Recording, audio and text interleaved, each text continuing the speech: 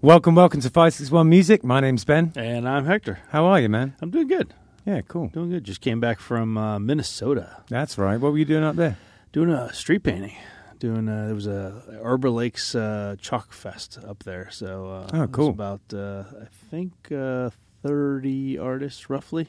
Right. And nice. Up and down the street. Yeah. So like three blocks. Didn't some guy give you a load of crap about not using chalk? There was a guy, just a random guy. I mean, the place was it was just super crowded, just people walking up and down, and they talk to the artist and they ask you all the typical questions. This is all chalk, so they're like, what do you do if it rains, and don't you feel bad about it washing away, and blah blah blah, and all the typical questions. But this jackhole comes by and he starts talking to the other artist next to me. And he was using chalk, and I was using tempera paint. Now, the reason I use tempera paint as opposed to chalk in a case like that is because my piece was 3D interactive. Yeah. Which means that people have to actually sit on it. Now, if I use chalk and you sit on it, well, then you're going to stain your clothes. Yeah.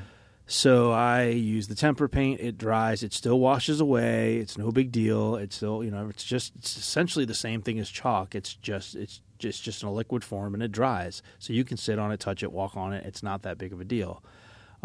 This idiot walks by and he's talking to the other guy next to me, and he's like, you're a real artist, man. I commend you. He's like, you're using chalk, and that's way more difficult, and you can get a lot more detail, and you're not you're not painting like this guy over here. That's not real art to me, and this isn't a painting festival. It's a chalk festival. And he just went on and on and on, and would talk to anybody that would listen. He went on to the next person and the next person, and I could hear him all the way down the block. And every time he was talking about chalk versus paint, he would point back at me and use me as the example. So apparently I'm not a real artist. Oh, dude, I'm sorry. Dude, it sucked. It sucked. I just wanted to pop him one. It's really annoying. I did this cool thing on last Thursday morning. Carl, who you've had on the podcast, Carl Schmidt, he had me come and do this thing for the ARC Center, or ARC Center, in Gardens. And it was really great. It was like a morning concert for people who can't go to concerts, like disabled people and stuff. And I had such a blast, man. They were all dancing in the aisles and everything. I think I saw a video somebody posted or something. And man, they looked like they were having a blast. Yeah. It's called Grace Notes Project, the thing that he runs. And I just think it's such a great idea, like bringing music to people who don't usually get the opportunity to go and watch it, right. For any number of reasons, like they physically can't get there, or like a bar environment is too like overstimulating or something like that. Sure. So it was just it was really cool. I'm really glad to be a part of that. Yeah, that's awesome, man. That's awesome. Totally. Yeah, everybody looked happy. They were all dancing. Everybody had smiles. So it was a good thing, man. Yeah, I feel like one of the kind of great things that sort of come out of my little recovery journey is that I've linked up with Carl to do this stuff, and get to go to rehabs and things. And it's, I wasn't before, but I am getting paid now. But really, I'd still do it if I wasn't. I mean, don't tell Carl that, but because it just it gives. I know I'm just telling the entire world, but it really just sort of it gets a real feel good feeling. It's great. Man. Yeah, I'm right there with you, man. Yeah, totally. Well, we have Stevie Stubborn with us today. How's it going, man? Hey, guys. Thanks so much for having me on. Yeah, it's a pleasure. So we have a mutual friend, Andy, who turned me on to you. He was with you guys last week, right? Yeah, that's it, yeah. How do you know Andy? I met his brother, actually, first, Ryan. But we just jamming, playing music together and that kind of really thing. Cool. Yeah, because kind of developed into a friendship. And, yeah, nice. Yeah, he's cool. I've been playing in a band with him for a few years now. No Name Scar Band. Mm-hmm. He's a cool kid, man. Absolutely. And I knew him before that because I've spent untold hours in propaganda, and that's pretty much his. That was the stomping ground. Yeah, exactly. Yeah. So I hung out with him a little bit before that, but getting to know him in the band has been really fun, man. He's a genuine guy and he's a good musician. Funny as hell too. Yeah, exactly. Yeah. Goofball for sure. Yeah, no doubt about it. So we got a kind of a list of questions we ask pretty much everyone who comes on the show, and the first one is. Boxers or briefs? Neither. There you go. Come on. All right, well, that's that answered. We need to add that as a question. So, what's the...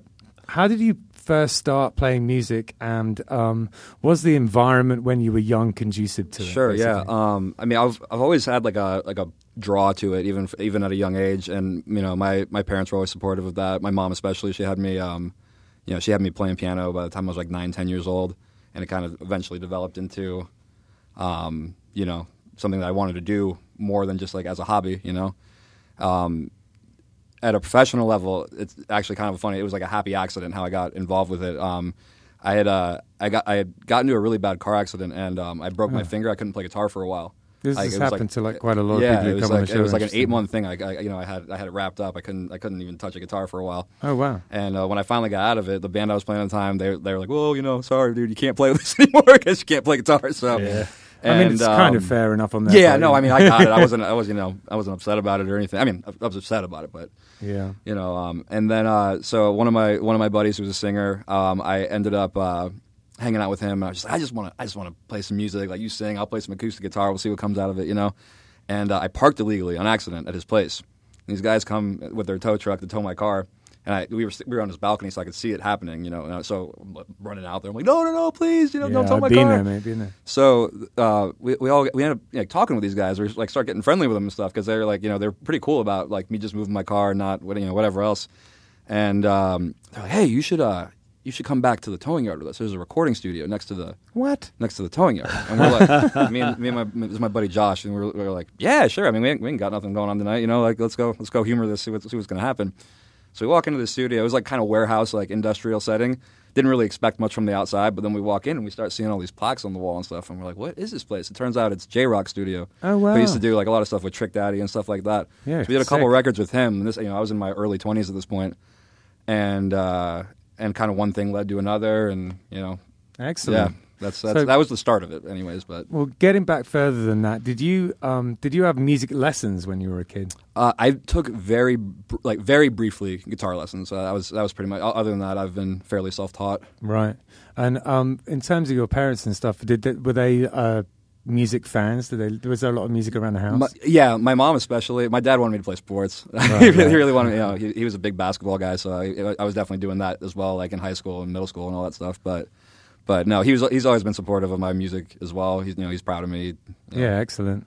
I think that really helps. I mean, there's plenty of people out there who that wasn't the case. Right, absolutely. But I'd say that, more often than not, there's a relatively supportive kind of family in the background of a lot of the musicians that we've had on the show. Yeah. Because it's, it's just helpful. I know that all of the experiences I had when I was growing up definitely turned me into the musician I am today, or the choirs I had to be in at school and stuff, even though I hated them at the time, Yeah, it's not fun at the time, but then you realize how like important it is for your foundation, Yeah, exactly.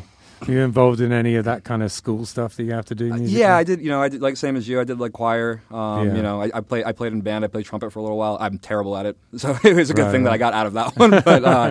But I always played piano, and then kind of like in my early teenage years, I picked up guitar and then never put it down, and that was just that was my go-to after that. But yeah, nice. It's kind of amazing how many horn high school horn players we've had on the show that put it down, picked up guitar, and never turned back. Yeah. Yeah, it wasn't for me. It happens a lot more often than you think it does. Yeah, I think that despite the fact that horns are, you sort of grow into an appreciation of them as you get older. There's something a bit nerdy about them when you're a kid, and you're just like, you want to rock, don't you? Oh yeah, definitely. Yeah, horn players out there are going to hate me for this, but when I was in middle school playing it, me and my brother would like load like grapes into them and just try to launch them out of the trumpet. It was more like that kind of thing than it was like like an instrument sort of thing. But that's where I got stuck in when I was playing band. So I tried it, gave it a whirl. That's awesome. What were some of your early musical influences, would you say, in terms of bands that you got into when you were young? Sure. I mean, what I listened to is just on the way here, I was listening to Volbeat and Busta Rhymes and like Red Hot Chili Peppers. So I'm all over the spectrum when it comes to like that kind of stuff. But I guess I really started getting into guitar the first time I heard Avenged Sevenfold. Just because I really liked the way like he was so fast on the strings. Oh my God! And, just the way it's his playing style and the emotion he puts into like his solos and stuff like that. Yeah. So that's like I think what really like took it up a level for me initially was Sing Gates from Avenged. Yeah, he's amazing, unbelievable. But then I really like the singer songwriter, so artists like Amos Lee, J.P. Cooper, even like more popular Ed Sheeran. artists like that. Yeah, cool. Good stuff. You reminded me of a story when you were saying that you broke your finger and you got booted out of the band. I was so right before a month-long tour, right, with this band I was in the UK called Sonic Boom 6, who I'd been actually nicely invited to do some more recording with now. It was 2 days before the tour, and this was in my, shall we say, less sober days. Mm-hmm. And in an argument with someone, I punched a wall and I broke my finger. Mm-hmm. And I had 2 days to find someone to stand behind me and play the guitar. It was my buddy Ollie. So Ollie, if you're listening to this, thank you so much. You saved my life. But because I was like a guitarist and also kind of vocalist, MC and stuff. Mm-hmm. So there I was for a whole month with I had a cast and I had like a melodica taped to the cast, right? Uh-huh. Like trying to be cool with a stupid cast on. It was a real lesson in humility, I tell you. It was like a month of just getting constant ribbing. And I guess testament to them that they didn't kick me out of the band. I didn't share the same luck, unfortunately. But if they could see me now, Exactly, man. But do you have a writing process? Honestly, like yes and no. I feel like it almost changes every time. Right. Based on what I'm working with, who I'm working with. There's times where maybe I just write, like just lyrically something that I'm really keen on, and then I'll have my engineer, put something together that he kind of thinks like fits that vibe or that mood or emotion. So we've gone that way. There's been times where I've I heard something that, like an example, the song that I'm releasing next week. Was one where I just heard the instrumental and I was like, I have to have that one. Like, I'm going to write to that one. Okay, that's no cool. questions asked. Yeah. Who made that? Was it? It was my engineer. Yeah, oh, nice. the one at the studio. But yeah, brilliant. Yeah. I think that it's one of those questions where most people reply like that. They're like, well, it could be one of a number of things. Mm-hmm. But mine always generally starts with like a little kernel of an idea. Mm-hmm. Pretty much always, anyway. Every now and again, there'll be someone will come. Well, Hector's been coming with chords lately, and I've been writing over that, which has been pretty fun. But that's kind of new for me. Like my general thing is that I have a whole load of stuff sitting in the back of my head, kind of waiting to be used, or on my phone, mm-hmm. and then it'll kind of coalesce at a certain point into like a little kernel of an idea, and I'll be like, oh, there it is, I'm right there with you. I have thousands of like lyric ideas, melody ideas, like just saved in my notes on my phone or in my voice memos. It's fun. Just full of stuff. Yeah. And I'm not going to lie, 90% of them are garbage, but I feel like I kind of follow that David Bowie approach of like. David Bowie, approach of... I don't know why, but people in the south of England say David Bowie. I have no idea why, because it's not his name. It's not even what he called himself. Right. So everyone calls him that. It's really weird. But, his approach of just throw enough stuff at the wall and see what sticks kind of thing. Yeah, absolutely. Yeah, that's my vibe with it. And actually, something I was reading the other day about that was... one of the things that he used to do, and Kurt Cobain used to do, actually, was like this kind of cut and paste, like Dada approach to like lyric writing, mm-hmm. where you write a bunch of sentences, not necessarily rhyming, and then you cut them up on a piece of paper and just rearrange them. Yeah. To make it a little bit more ambiguous and a little bit more poetic and interesting. And I've yet to try that because I read it about 2 weeks ago, but I'm going to give that one a shot. I think my writing style kind of caters to that in a way, because when I write lyrics, a lot of times like I'm not worried about the rhyme scheme or like what's exactly going where, but I like to tell stories in my music. Yeah. So what I'll do is I'll write what I want to be, what to be told. Yeah. And then kind of like, okay, now how do I make that poetic, or how do I make that, rhythmic or melodic, or, that kind of thing, and then kind of start picking apart the pieces of the song and going from there. How important is it to you that the song retains its original idea? Like, is it more important to you that the song is good or that the idea is conveyed? That's a tough question, actually. I think it's a little bit of both. I hate to sound so generic with that answer, no. but I think as musicians, we're all in our heads a little bit, in the same respect, and sometimes maybe something that you might have thought would have been, the right way to do it, or might not necessarily be that way. When you have, when you're collabing like I do with, my engineer, and I have a couple other, like my buddy Colton Elliott, he writes with me sometimes. We kind of like bounce ideas off of each other. And sometimes I'm like, I never thought about doing it that way. And like, I like this. This is cool. Like, let's try this out. Yeah. But I often find that when I have an idea for a vibe of a song, but not a real kind of underlying meaning behind it, usually ends up not very good. Mm-hmm. I don't know why, and it's not the same with everyone, because some people can just kind of imagine things out of thin air and write stories like that. But for me, if there's not something that means a lot to me in it, I tend to kind of I don't know, I tend to lose interest in it pretty quickly. It has to have some kind of has to have some substance. Yeah, exactly. Yeah, and then I just try and kind of point everything towards amplifying that, I guess. It's my general approach. So, do you, on your instrument, do you still practice like kind of on your own? Admittedly, not as often as I as I should. Right. But no, I mean, I still play often. Yeah. You know. Do you ever do like any kind of like exercises or anything, or is it more just kind of like learning songs? Yeah, I watch this guy that I love. He's from Nashville, and he's built at this point like his own little online like teaching program. But he has such good. Why am I having such a hard time thinking of his name right now? Tyler Lawson is his name. Okay, cool. But he runs Guitar Super System. It's like an online platform. It's inexpensive, and it's like he's got some really good stuff on there, especially for like novice and like beginner guitar players. Yeah, nice. So if anybody wants to get in, I would recommend him for doing that. Tyler Lawson, good to know. But I watch a lot of his stuff, and like every once in a while, like noodle around with some of his exercises and stuff, and like he has a bunch of like good warm up stuff for like pre-gigging, that kind of like those kind of things. Yeah. But that's where I'm getting most of my. Every now and again, I'll have a guitar lesson with someone partially because I think as a teacher, it's good to see how someone else teaches, and the other reason is.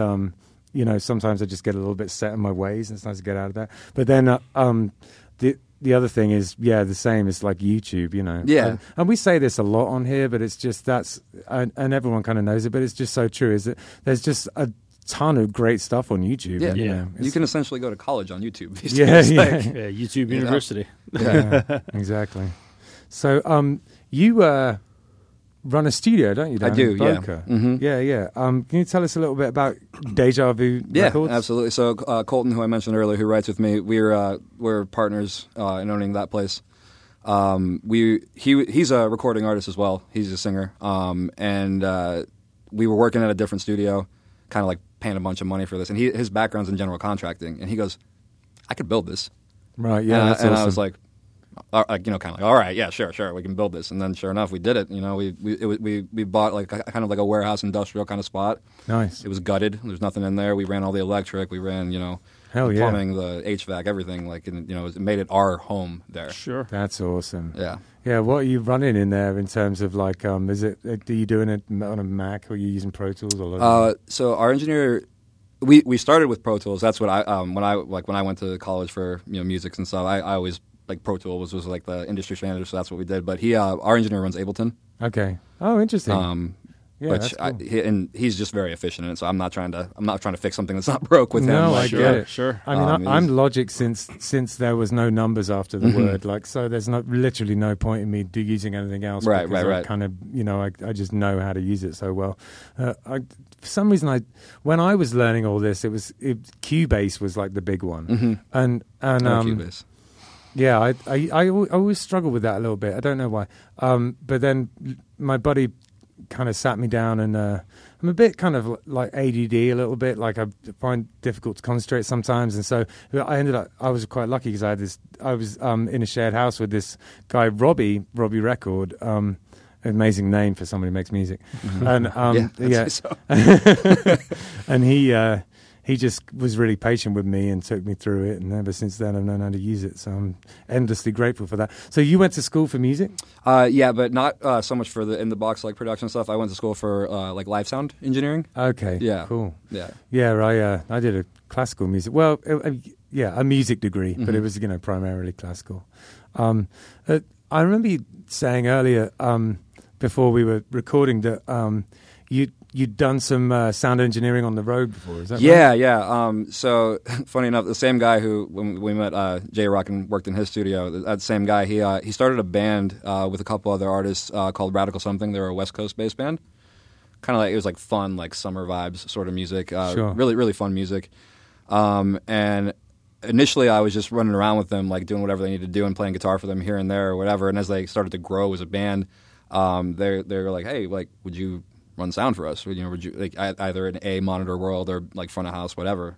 And it kind of became this thing where like I just repeatedly started going on the road with them, and kind of like, and initially I was like kind of like the band bitch, if you will, like lugging all their gear around and all that stuff. You know, I had to earn my stripes.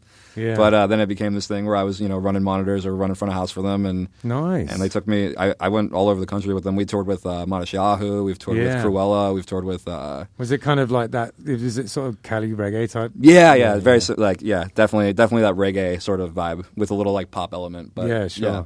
Good stuff, man. Got any interesting stories from the road? I'll give you the less explicit version of this one. I got a really funny story that happened in Seattle. So we had a really crap show that night. I don't know. It's one of those like anything that could have went wrong just went wrong and even beyond. You know, sure, like it was one of those bad nights. Everybody was kind of in a funk. Like nobody really wanted to go out and do the typical like after show party kind of vibe. Yeah.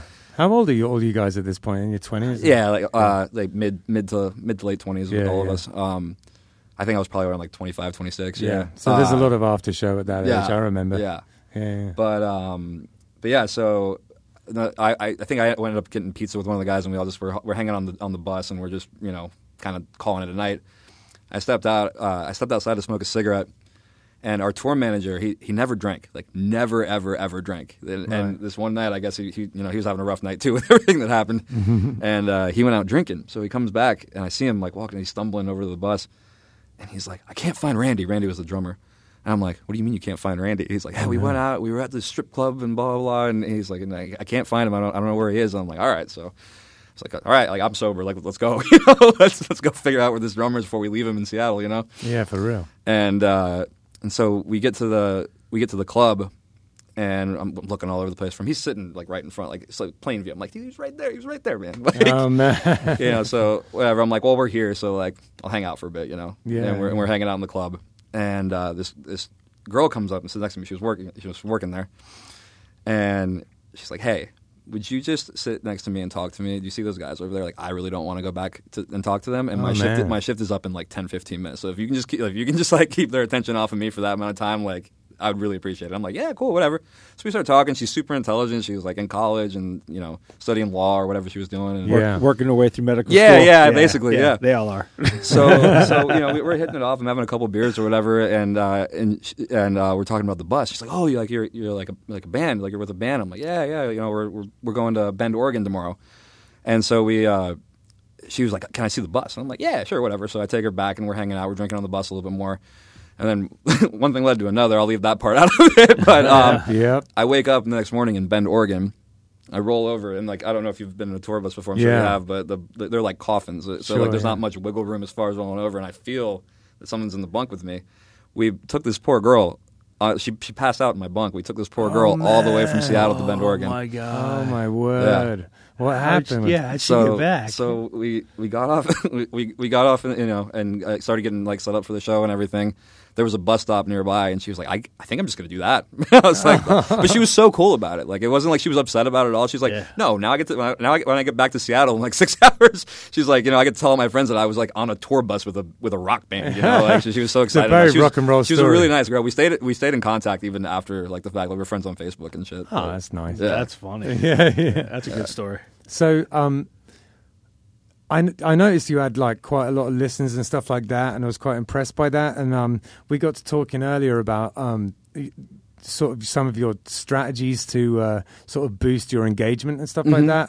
Could you tell us a little bit about that? Yeah. So early on, when I didn't know what I was doing, because nobody ever really does at the beginning. Yeah. I sought out like a couple of companies that like promised, organic, like Spotify or like organic, Instagram, whatever, followers, likes, posts, whatever, that kind of thing. And they seemed like they were fairly reputable to my knowledge at the time. So I went with a couple of those, but I noticed very early on into like attacking it that way that, oh yeah, sure. So you got like 10K followers, but your videos are getting like, 2 likes or 3 likes because nobody cares, they're all bots. So I stopped using programs like that. And, I read from this guy Ari Herstand a lot, who always just has like really great him and Damian Keys. They always have like really good, just like for indie artists that are trying to like build a bigger following or all that kind of stuff. And I'll let them teach because I'm not a teacher by any means, but. But I started following like one of the things I use is Submit Hub, which is like that's been around for forever. Like the website will never update. It's like the oldest looking thing you've ever seen. But but it's cool because like all of these like big blogs like will go on the site and like sample your music and be like, hey, like I think this is good. Maybe I'll write about you for your release. And like through that you kind of like I feel like that grows it more organically than you know, just buying followers. Yeah, for real. And it's something that we could definitely. Do more of, and I'm definitely going to go and check out Submit Hub. I don't know why I haven't done already, but it sounds great. Yeah, they Submit Hub got me on one of like for my first release, got me on a blog called Glastonbury Glasshouse. But they had like kind of like an online music competition for indie artists, right? Where they would take like I think it was 16 or something like that artists. And it was like a voting, almost like kind of like March Madness kind of style bracket contest with these artists, like who had the better song or whatever. And I ended up making it to the top 4 with them, with my song. And I think that helped out a lot in growing that first one and kind of like started like, oh, this is who Stevie Stubborn is. Like, let's, I want to hear more about him kind of thing, Yeah, man. Okay, cool. Talking about Stevie Stubborn, how did the name come about? So my buddy Josh, he's a rapper, Jay Savvy. We were in the studio one time, and we've been working on a side project for a couple months now, and I've done music with him for years now, just at different studios and whatever else. But really good friend of mine. But we just weren't getting head to head on this idea that he wanted to do for this song, and I was like, no, man, absolutely not. Like this is a non-negotiable for me. I'm not doing this way. Right, and he said something pertaining to, oh man, Stevie Stubborn on this one, and it just like it clicked. You know? And I was like, Stevie Stubborn. I was like, I like that. And then I'm like, well, cause stubborn because like I never gave up on my music, But that's where it really stems from. It was my buddy Savvy. Yeah, that's where I got the name. I really like it because of just the kind of the ska element of it, and Stubborn All Stars and all that stuff. And when I saw it, I was like, yeah, that's cool. Yeah, I like the word stubborn. Appreciate that. I wrote a song called Stubborn as a Mule. I'm just a fan of the word. Yeah, it's a good word. It's a good word. Definitely, yeah. Okay, so that's awesome. Owning a studio, how has that been helpful in terms of your own music, would you say? Oh, immensely. Just because, any independent artist will tell you, studio time's expensive, man. For sure. Wherever you go. And this is kind of like, though we still got bills to pay over there, like this has kind of opened up a door for me to kind of have the freedom to not only record whenever I want, but at a price point that doesn't, hurt my wallet that much, Yeah, sure. Absolutely. And so yeah, like and because of such, I get more practice. I get I get to run through things. I get to try more ideas more often because I'm not worried about a clock. I can for sure. I can stay in there for hours just by myself if I want to, and just kind of noodle around with stuff. And yeah. Heard you had a bit of a water accident. Yeah, I should have changed my stage name to Scuba Steve after that one. Yeah, but we had like 6 inches of water in there, so we were out of commission for when that tropical storm hit. It just like knocked us out in our area. It was my neighbors in the neighboring unit and the one to on both sides they got hit with it really bad too. Right. Thankfully, everything's getting covered and repaired. It's been a process of kind of like rebuilding now at this point. Gotcha. We had to rip out all the floors. It was a whole thing. Oh, really? Did you have a lot of gear damage and stuff? Not a ton of gear, but there was some more of it was like our live gear stuff. Like we lost like 2 PA speakers that were happened to be on the ground at the time. A bass like a bass monitor too. Right.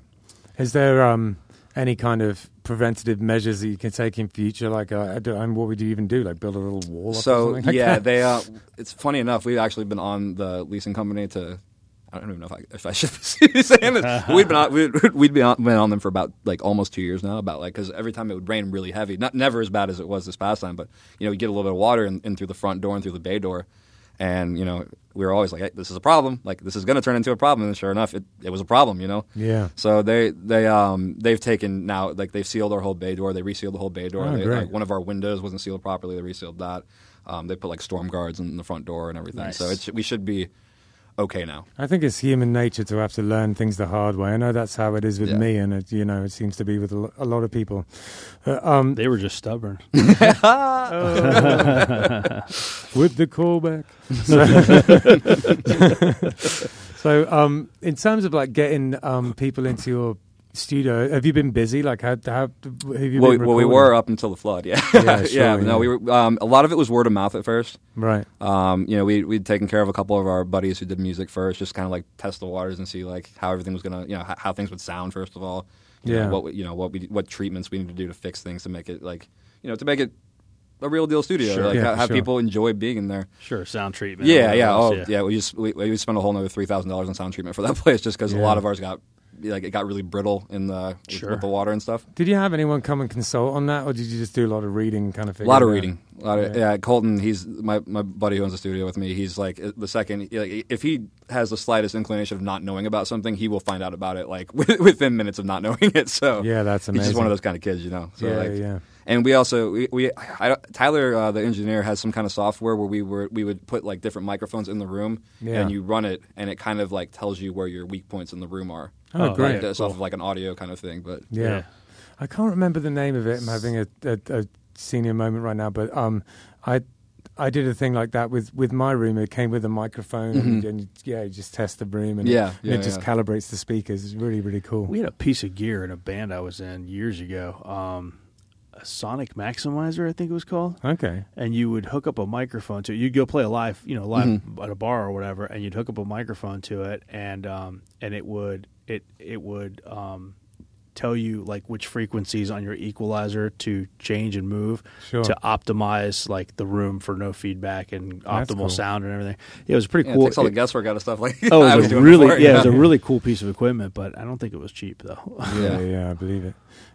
Most music stuff isn't. Yeah, exactly. Been learning that. I feel like the people who sell all this stuff to us know that, because they just know that we're going to want it. It doesn't matter how much. Sure. Especially with look at Apple look at Apple and how expensive their computers are. It's because they know they're selling to creatives and they just want it, and they'll just find the money. It's the age old. What is it? Work smarter, not harder. I mean, why would I go and build 1,000 computers and sell them for $20 when I can build 20 computers and sell them for $1,000? I mean, Yeah, I guess there's a lot of sense in it, but I just think I know that I'm like this, where if there's something that comes out and it just tickles my fancy, I won't be able to think about anything else. It's going to like plague me until I end up with it. Yeah, that is a true story. Bit of a musician's problem. No, that is a Ben problem. That is not a musician problem. That is a Ben problem. Oh, that's funny. So are you thinking of taking your show on the road? Is that something that I think eventually, yeah. Yeah. I mean, I really just stopped doing the live stuff because COVID happened. When I was running sound for stuff, and now that I have this whole new platform of making my own music, like how long has this been going on? You making your own music? Really, like we built the studio, and then I wasn't like I do like guitar records for guitar tracks, like studio musician work for like Colt or like whoever else was in the studio, and stuff like that. And one day I was singing backup vocals on a track, and Tyler was like, "Dude, you actually sound pretty good." And I was like, "Really?" And he's like, "Yeah. Why don't you try, like, you have a studio, like, make a song, dude." Yeah, so we did, and Tough Love happened, and That's cool. So was this kind of at the beginning of the pandemic or something? Yeah, well, it was kind of towards the tail end. So, like, when we finished the construction on the studio on March 17th, which is when everything shut down. It was like the day we finished the studio, we were like, oh, sick, so now we can't take any clients. but yeah. So then we had a lot of downtime in that where, like, we could still go in there and work. Sure. And, like, we weren't necessarily taking clients, but, like, we could go and screw around and kind of like get everything perfect in there, and not only for us but for our clients as well. But how did you kind of find your sound with that kind of like EDM-y kind of electro pop type of a thing? What did you have any sort of people that you were emulating, or did it just kind of organically happen? I mean, kind of. I've always loved pop music. Me and Michael Jackson have the same birthday. But yeah, so I've always been drawn to just like that kind of like those like pop ballad and pop melodies and like big vocals and that kind of like that kind of thing, and it just fits well with those like kind of EDM rhythm, music. Did you listen to? Do you listen to like a lot of EDM? Do you have like? Surprisingly, no. Like I really don't. Like Tyler blows me out of the water with his like arsenal of like the kind of the stuff that he listens to, and I really don't listen to it that much. But I like it. I enjoy it, and I like making it. It's fun to make for me. Yeah. But it was a definite period in my life prior to playing in a band is all I cared about pretty much in the entire world was drum and bass. That was it. I was just obsessed with it. I spent years trying to make it. I was never that good at it. I've made a few all right tunes. Yeah. And then I ended up playing in this sort of punk band, but then sort of infusing it a little bit like you with all these kind of, you know, like there was tons of breaks in it and stuff like that and bass lines and stuff that I was borrowing from the electronic music I was listening to. So that kind of fusion of stuff like that is something I'm definitely a big fan of as well. Yeah, it's my whole thing, man. So I guess at this point it'll be, you know what? Have you got any future plans? What's coming up? So next Friday I'm dropping my new single, "Feel the Light." Yeah, I'm really excited about that one. To be honest, like as a solo artist, so to speak, it's my favorite piece of music that I've worked on so far. Nice. Yeah, that's awesome. So that adds to the excitement, of course. We also shot a really beautiful music video to go along with it. Yeah. Oh, cool. What was that all about? How did that happen? And so who did you do it with? Kind of a sad story, honestly, but no. Well, this part's not sad, but we'll get to that. So my buddy who I did the Tenacious D stuff with in Halloween this past year. Oh yeah, tell us about that. Yeah, so we had this idea. I always like the scene when he plays that lick. You know that check this lick, it's fucking tasty, like that. Yeah, And he makes that riff. So I was just gonna do like a TikTok almost of just me kind of dressed in like devil attire and like ripping the lick. And I got talking to my buddy Lance, who runs Dragos Cinematics, who's the company I work with for all my film and stuff. Yeah. And photography. What are they called again? I missed that. Dragos Cinematics. Okay. And he's like, dude, why don't we just do this whole scene? Yeah. And I was like, it's ambitious, but I mean, we can certainly give it a whirl. And it actually ended up coming out pretty cool. It was a fun experience. And I had a little bit of a fanboy moment, like after we dropped it, like during Halloween. Kyle Gass, not on my personal page, but on a Tenacious D fan page, actually commented like, "Oh, this is awesome," or something, something along those lines. I was just like, "Oh man, like, that's amazing! So cool!" You know? That's super cool. Yeah. Was it for anything in particular? Was it for like? Did you just do it for fun? Me and Tyler both just loved Tenacious D. Like we were talking about how we used to watch Pick of Destiny when we were like growing up and stuff. And I used to know how to play every single song on guitar, like that's you know, every single one.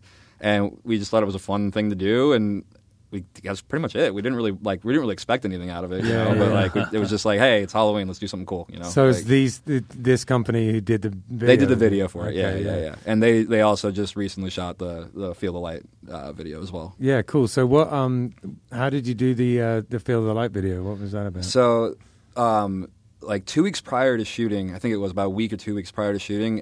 Unfortunately, two close buddies of mine passed away from so sorry. from. Just, you know, I'm not going to get into that part, but yeah, I could probably guess. Yeah. But and I was just like, you know, I didn't write the song about that because I didn't know that was going to happen. But it's fitting. Like if you listen to the lyrics, it's fitting for like being stuck and like not knowing how to get out and it's like the trying to like find the light and get out and get away from these things that are, you know, bringing you, you know, pulling you down and stuff like that. And I kind of like it was almost like kind of like to honor them a little bit the way we shot the video. Oh, really? Like, in a way, yeah. Okay, that's lovely. Yeah, I can't wait to see it. I guess at this point, it'd be a great time to you've worked up an acoustic version of it, haven't you? Yeah. We'll see how that goes because when you guys hear the the real song, it's definitely not acoustic. But because I was this all came together with you coming on a little bit sort of last minute because someone we were meant to have on dropped out right around kind of the same time that Andy had got in touch with me about you coming on the podcast, and I was like, oh right, it's Kismet, let's just do it. It was meant to be, man. Yeah, there you go. Yeah. So I reached out to you and you said you could do it. And then I was like, do you want to do an acoustic song? You were like, maybe. Let me have a think about that. Yeah. And then, you know, you texted me, you're like, okay, I think I got this. And you put it together. So, all right, let's hear it. Yeah, love to. Can you feel the light?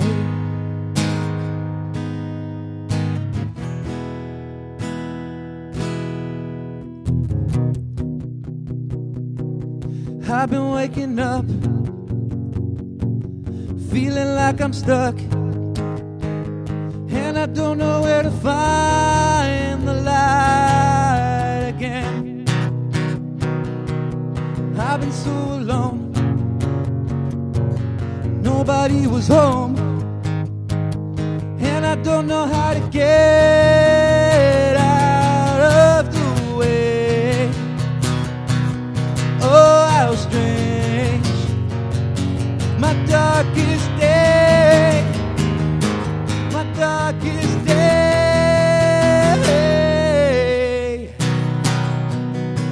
still feels the same if I'm brave. Can you feel? Spun together, always broken. Take my wounds and cut them open, open. Hoping that you notice that I'm coping, but I'm focused on the light that's always showing. It's my moment, it's my moment. Can you feel the light?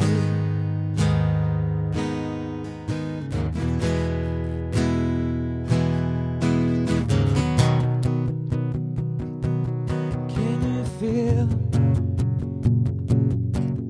the light?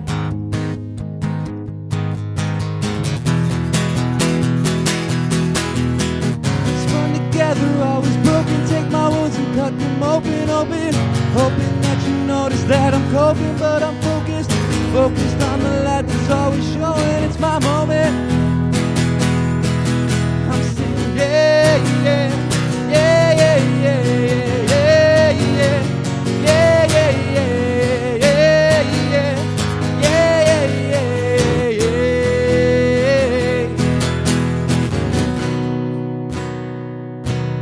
Can you feel the light?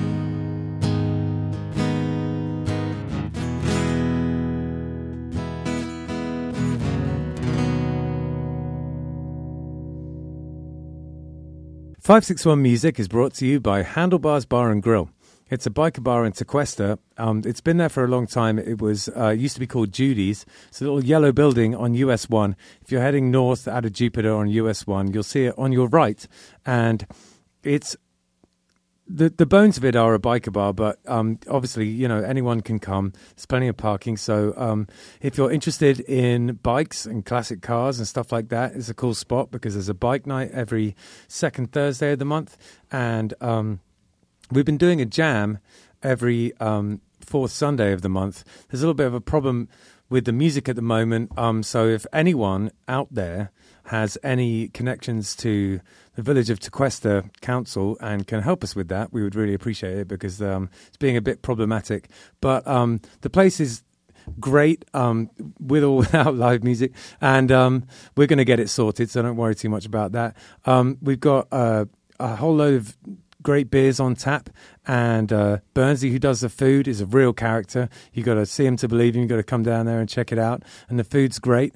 And yeah, it's a good hang. It's right there on the side of the road, so if you're taking your bike out for a Saturday or Sunday ride, it's a perfect little stop off. You can stop off, have a beer and a burger, and then carry on your way. It's one of those kind of like side of the road, like biker bar type places, with an outside area where you can sit and chill. And we would very much appreciate your custom. My father-in-law took it over, and he's been doing a great job. So come and check it out. That's Handlebars Bar and Grill in Tequesta. Our next sponsor is Live Music Community. It's the studio and music school that we are currently in and currently recording. It is a fantastic school for kids and adults. And the big thing we want to push right now with them is this Give and Let Give event. It's on Sunday, July 10th from 2 to 4 p.m. Ben and myself, Hector, are going to be there. Basically, the way it works is you donate some unused music gear. That is your entrance fee to get in. If you're an adult, if you're a child, you can come in for free, and there's nothing to pay at the door. Yeah, and so all those things on the screen there are things we're giving away. Yeah, I mean, all those things are available, and so the idea is that you come in and it is a gear swap. You can ideally, we would love it if you just came in and donated stuff, so these kids would all have some amazing gear to take home. But it is a gear swap, so you just bring a piece of unused gear, and if you see something you need, you can swap it out, and it doesn't have to be a fair trade. So that being said, we have a ton of gear here, and as you can see on the screen, we got guitars, we got bass cabinets, we have PA equipment, we've got that tasty djembe there. Yeah, we all sorts of stuff, and so it's an event basically to get gear into these kids' hands, and it's just it's an amazing event. This is our third one, and the first two were amazing. They really were. It's so nice to see the smiles on the kids' faces when they're walking away with stuff that they need, and it's just a great way to redistribute stuff that's not being used. I mean, it just works so well. And I think the thing that I like about it the most is that there's no ulterior motive. It's just it's just a good thing, literally. You bring stuff, and then people who need it take it. That's it. Yeah, and the best part about it is, the kids come in, they check out the gear, they see something they need, whether it's a pedal or a guitar or a cabinet or whatever it is. We're a music school, but we're also a music studio, and so they could literally plug the stuff in and test it out right here. And yourself, myself, Justin, there's any number of people here that can help them test it out and check it out and make sure everything's cool and exactly what they need, and get them hooked up with exactly what they need to kind of complete their ensemble. But I mean, the basic goal of this whole thing is just get music gear into kids' hands, and and then they can use that stuff. It was Justin's idea, and it's a fantastic idea. I just think it's a great event. So if you can make it down, come down. Yeah, Sunday, July 10th from 2 to 4 p.m. Live Music Community is on the corner of Military Trail and North Lake Boulevard in Palm Beach Gardens. Yeah, it's in the corner of the plaza. So if you see a Papa John's, you're very close. Yeah, the northwest corner. Yeah, that's it. Yeah. All right. So this next sponsor we have is Oasis Root Carver Bar, and it is a fantastic carver bar on Indian Town Road in Sea Grape Square. And it's a really cool spot. It's run by my friend Jim, who I've known now for a couple of years. He's a cool guy. And he very kindly sponsors the podcast, allows us to do this because it's not, we have to spend some money to put this thing on. We're not making any money out of it. It just helps us tick over, basically. So we really, really appreciate it. And if you don't know anything about Carver, it's a Polynesian root that they grind into a powder and then mix with water. It's been around in Polynesia for hundreds, maybe thousands of years, and in the US for probably 15. There's a lot of different vibes of Carver Bar. Some of them are more like a club, but Oasis Root is just a super chill kind of cafe environment, and it's nice and relaxing in there. There's a couple of TVs up there. You could bring your laptop and do some work, maybe. It's always a pretty relaxed atmosphere. Later on in the evening, it gets a bit busier and a bit more rowdy, but and they have they do a poker night in there and stuff.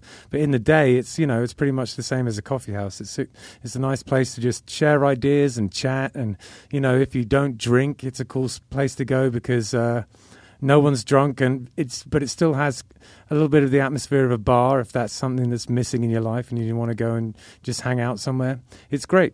So go and check it out. Oasis Root Carver Bar on Indian Town Road in Sea Grape Square. That was a great rendition. We really enjoyed it. Thanks so much, man. Yeah. Not gonna lie, I was a little nervous trying to put that one together in such a short amount of time, but no, it's fantastic. Yeah, so the actual song doesn't release until next Friday. Next week, Friday, the 24th? The 24th, yep. Okay, so this was the acoustic world premiere preview of the song. I love it. Right here first on 561 Music. You heard it here first, guys. You heard it here first. That's right. So we already kind of discussed it a little bit, but could you give us a little bit more of an idea about the motivations behind the lyrics and stuff like that? In that song specifically, or just in general? In that song. I mean, it really was. It was just, I've dealt with my own trials and tribulations too, where whether that be alcohol related or drug related here and there in the past, and I've luckily found my way out of it. Yeah. But not easy, but yeah. But I know what it's like to be there too. So it's and I think it's Tyler always makes fun of me. Not really makes fun of me, but you know what I mean.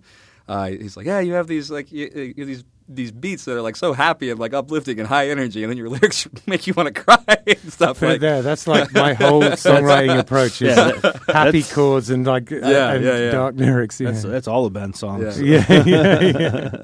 Totally. No, it was so a lot of that, and then just the added the loss of my friends recently. That was just like that was kind of like the icing on the cake, but not the good cake, But, for sure. Yeah. But, just added a little bit of kind of meaning and weight to the whole thing. Yeah, Jeez. Totally. I guess in a way it's a nice that you could have some kind of a tribute for them. Mm-hmm. That's lovely. Mm-hmm.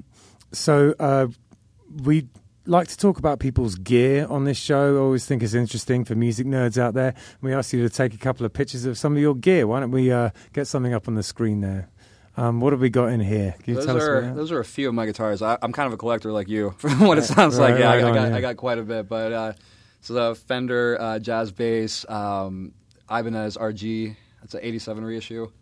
Nice. Gibson Les Paul Studio. Perfect. Gretsch Hollow Body, and then Taylor and the Washburn. The Washburn is actually the one I played. Oh, nice. Is this all of this stuff? Do you let people use it? When Yeah. I'm not stingy. I'll let people use my stuff for sure. That's cool. Do you have a favorite among them? Favorite?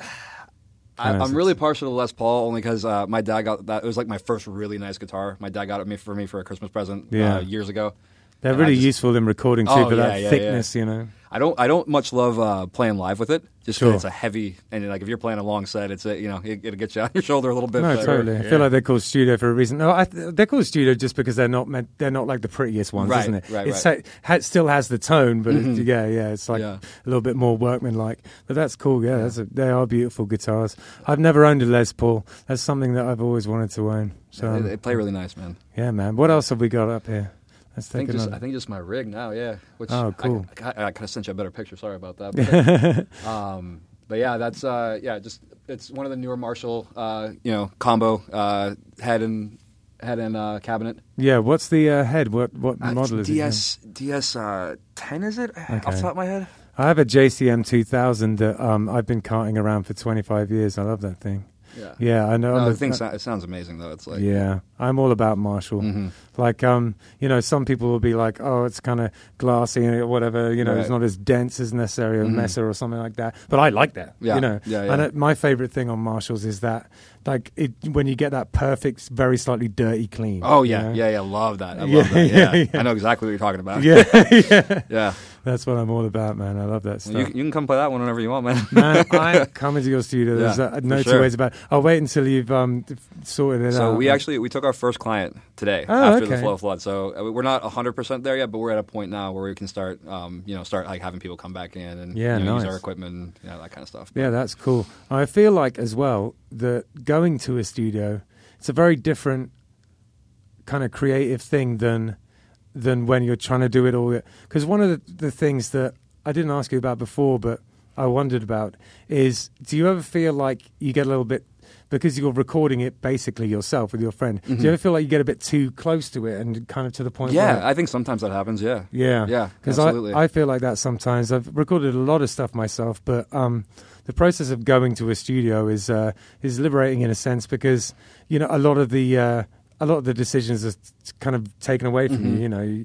You can concentrate on actually performing, and it's a whole different feeling. So some of the really rewarding stuff that happened in owning one, for like owning my own one for the first time, was just like, we've had some people come into a studio for their very first time, like, and never recorded music before, and just like you see that spark in their eyes when they first like hear themselves on a mic, or they first strum that first chord, and they it's being recorded, and they're watching like the creation process, and it's such a special moment that you get to share with these people, And if you get that like nice studio kind of like bedside manner, if you come in and it feels like a studio. And we kind of like, in a way, this flood was like a blessing in disguise. It was a way for us to like revisit problems that we were having initially before, and kind of like deja vu 2.0 almost, like, and reopen that way, like fresh start, and like out with the old and with the new. This place sounds great. If anyone needs anything recorded in style, you should go and check out Deja Vu Studios in Boca Raton. Absolutely.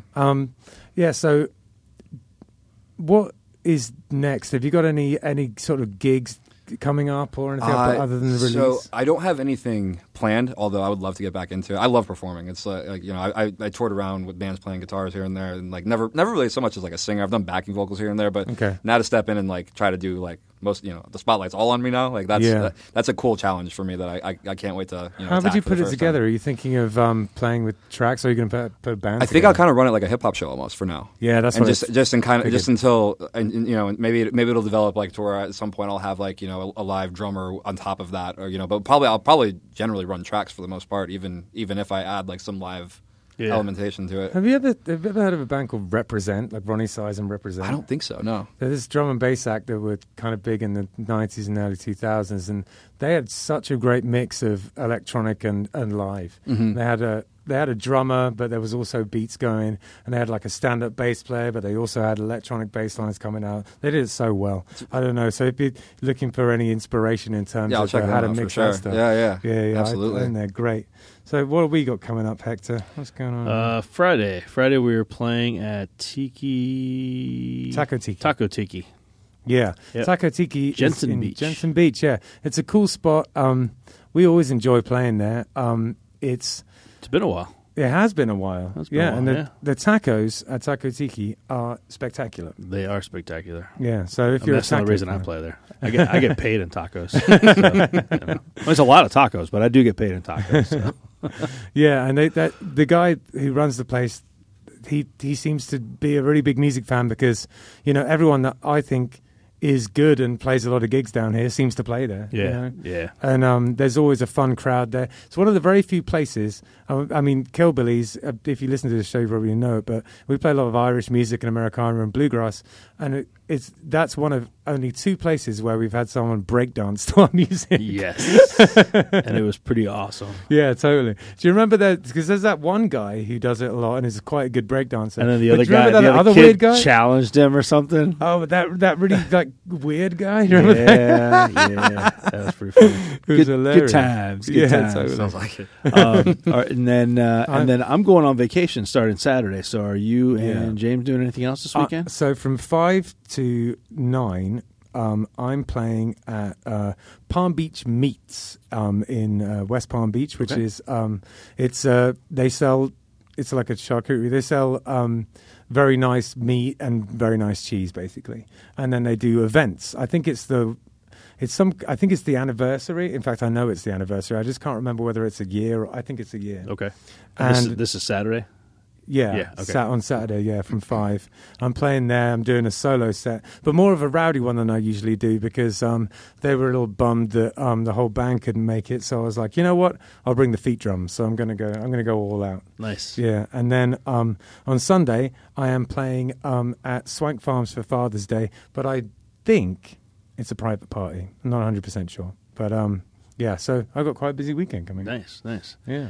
Well, I will be on vacation, so enjoy. I shall. Yeah, I leave Saturday, and I don't come back until the following Saturday morning, sometime afternoon, probably. Gotcha. Where are you going? So over to Siesta Key, going to the other coast of Florida, man. Nice, man. Have a good time. Nice little villa on the beach there, and lovely. And I'm just going to unplug for a week. I mean, no, you're not. I say that. I say that, and that's a bold lie. I say I'm going to unplug for a week, but I just assume forget my underwear, then forget my laptop. So yeah, exactly. I'm not going to unplug. The drone will be up. Yeah, I got the travel drone already packed. I mean, it's ready to go. I knew it. But I'll be gone for a week, so I won't be with you next week. So you'll be flying solo, hosting solo next week. I'll be able to hold my own. I'll be all right. Don't worry about me. I got this. I don't know, man. I don't know if you could do this without me.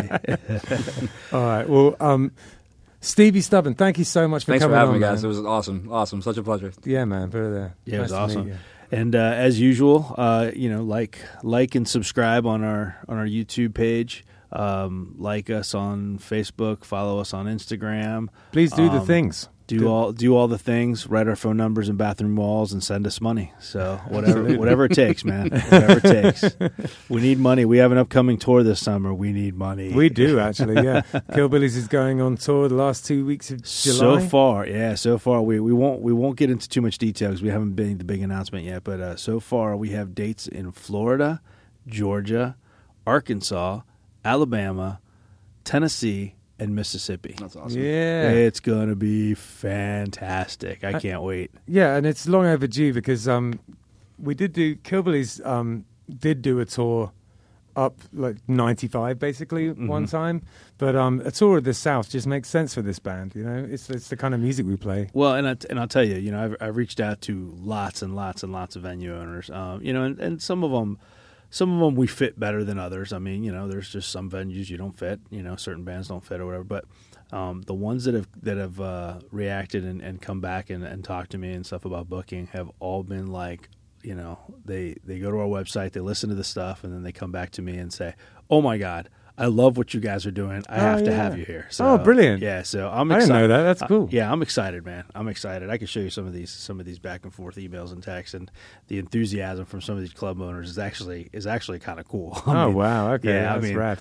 I have a feeling some of these guys are going to treat us really well, like rock stars, man. It's going to be fun. That's awesome. It's been a while since I've done a tour, and I cannot wait. I really enjoy it. It's just nice to, you know, see the world a bit. And the other thing about touring, which is different than just going on vacation, is when you get somewhere, you have a purpose. And for someone who's, I don't know, a little socially awkward, I find that really enjoyable to have a reason to go somewhere. It's comforting. Yeah. And also, people are pleased to see you. You know, that they're not out to rob you as a tourist. They're like, oh yeah, you've arrived. You know, so that's nice too. Yeah. And they show you all the best spots and everything's cool. Yeah, this is going to be fun, man. It's going to be fun. And of course, in the middle of all that, we're going to spend 3 days recording at Sun Studio. So yeah, it's going to be really awesome. Yeah, I can't wait, man. So like, subscribe, and send us money. Yeah, take it easy, guys. Everybody sings.